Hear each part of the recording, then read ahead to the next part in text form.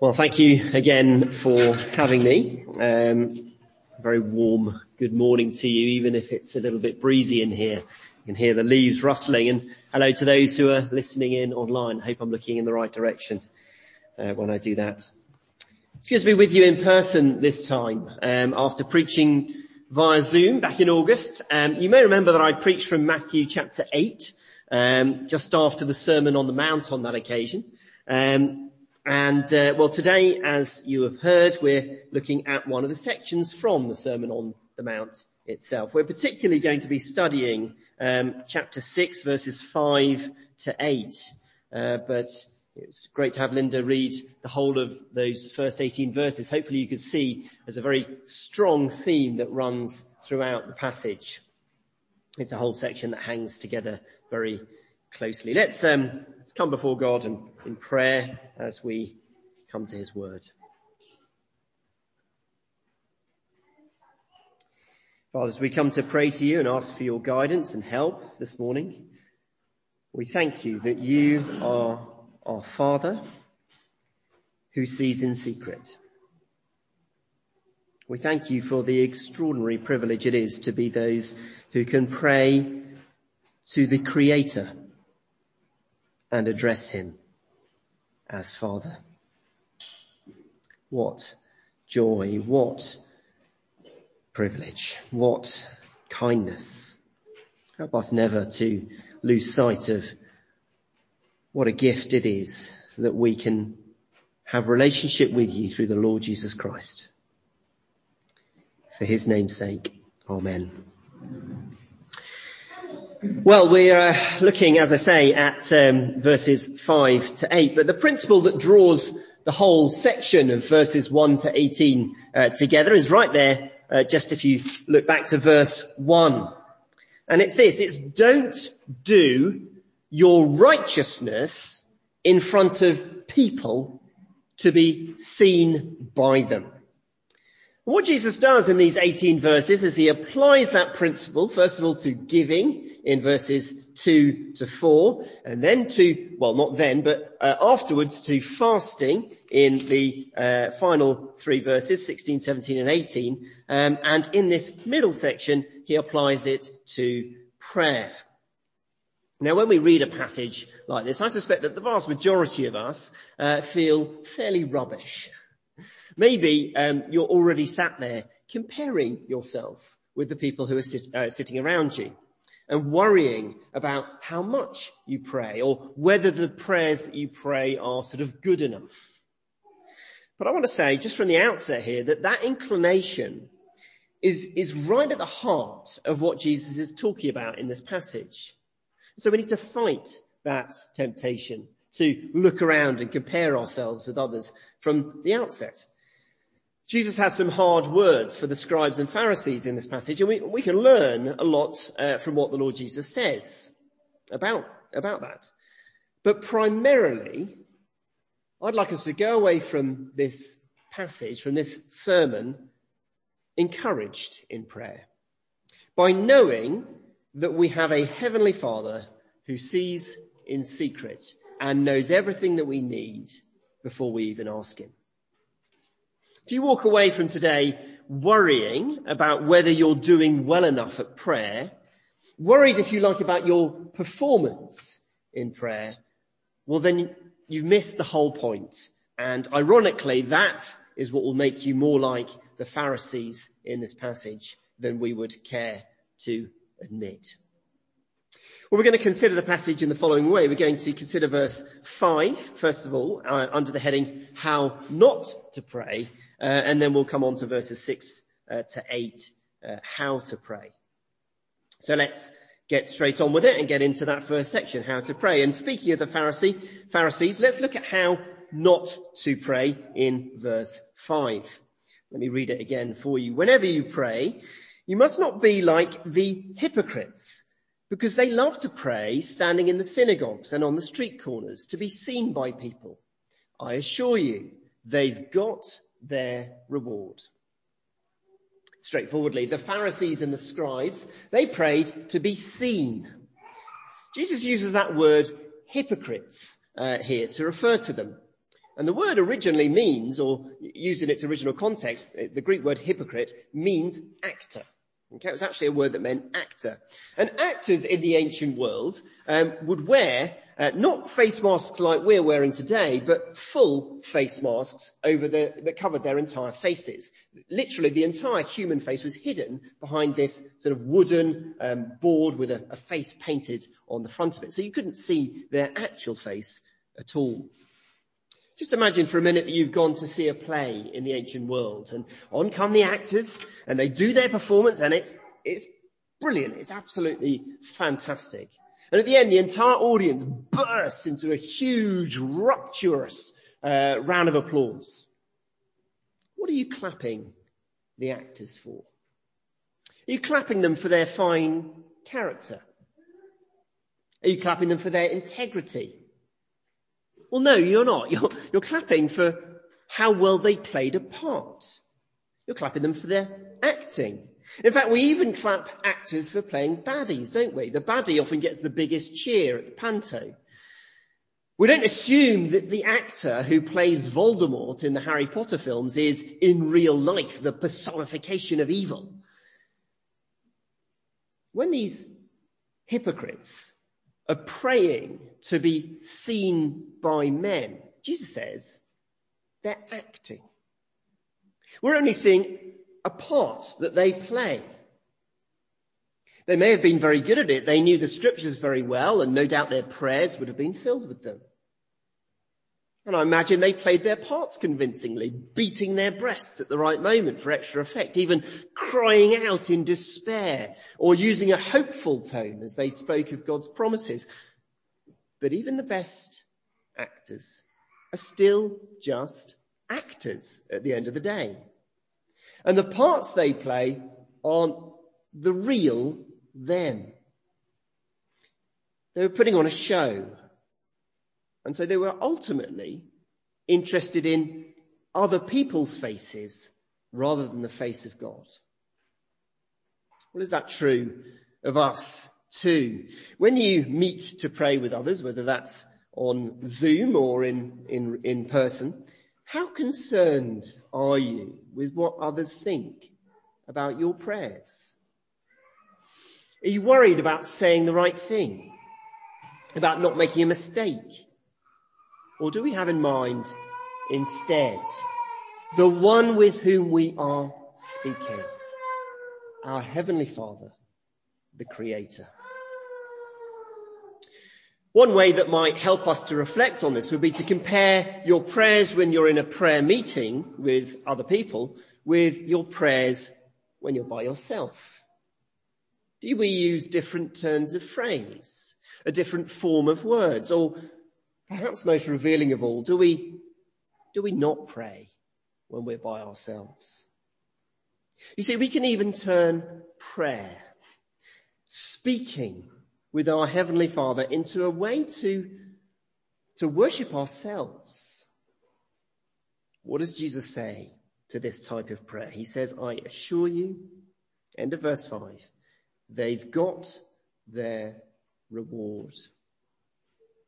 The scribes and Pharisees, they wanted the praise of men, and they got it.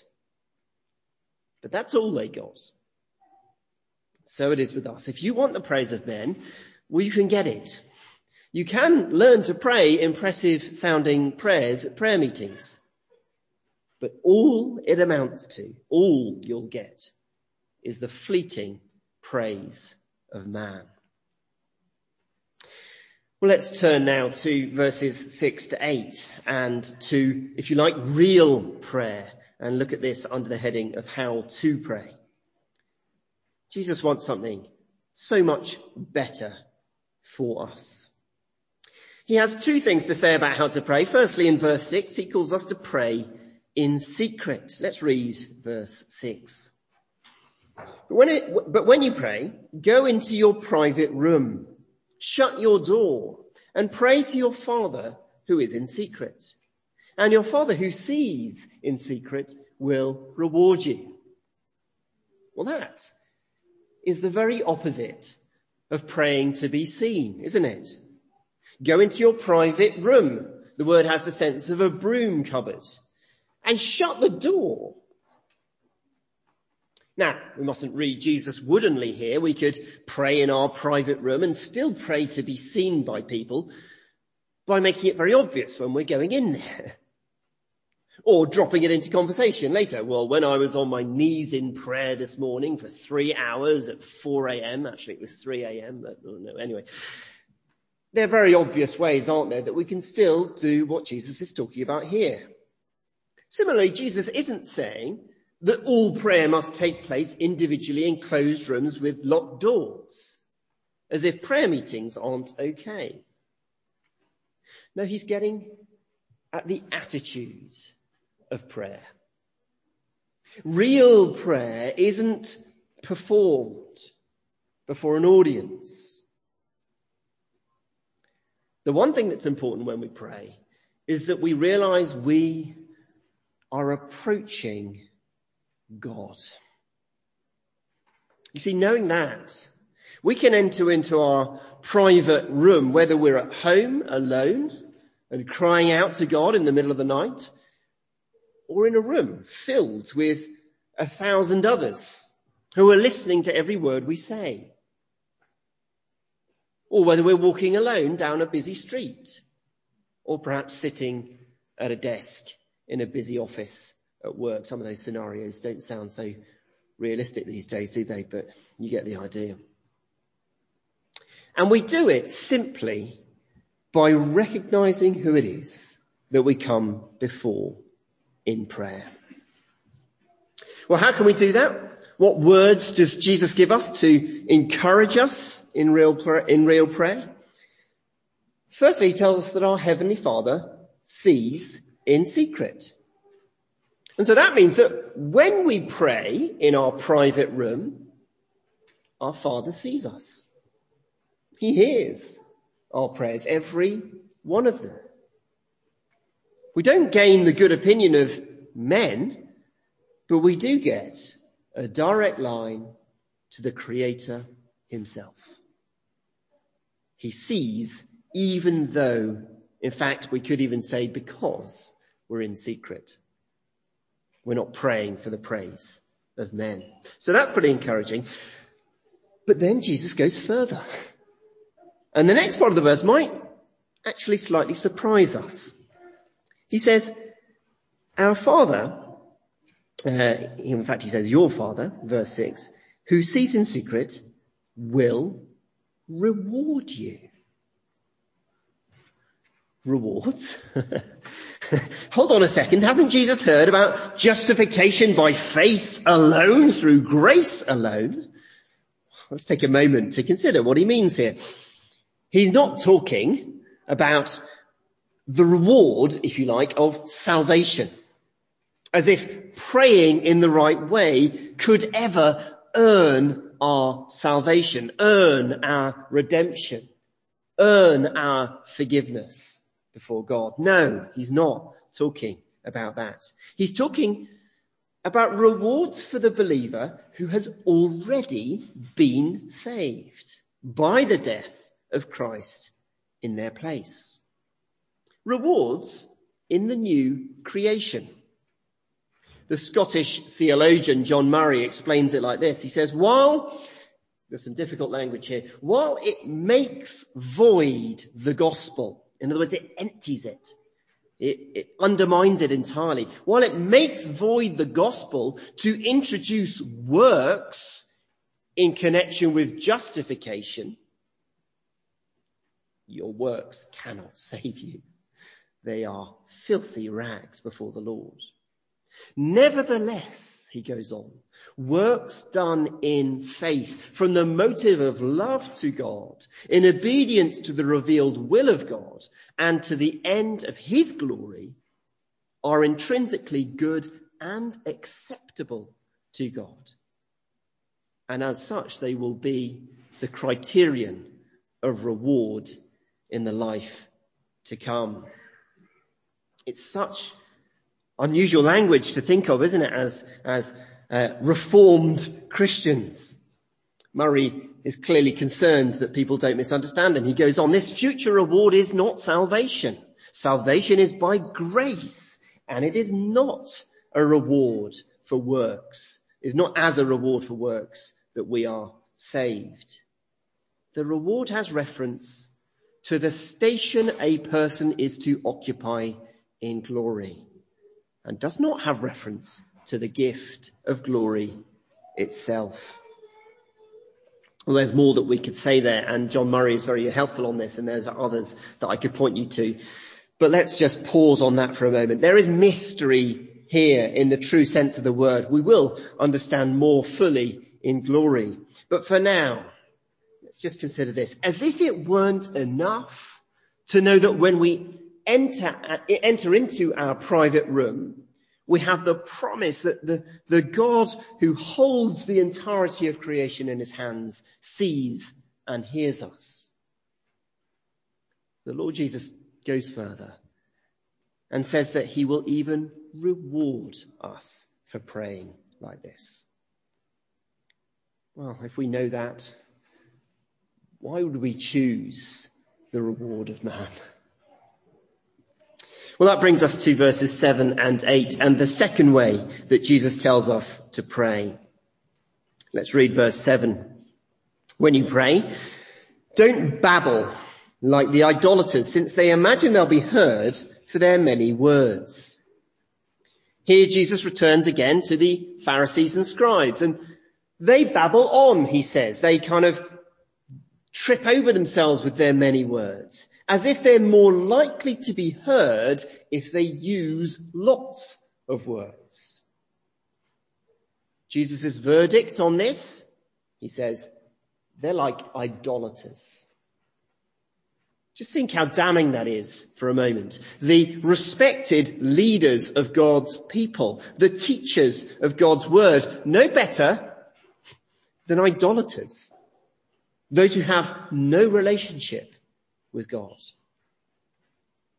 Many of the world's religions are obsessed with repetition in prayer, aren't they? As if God would be pleased by me saying 100 times Hare Krishna or Hail Mary.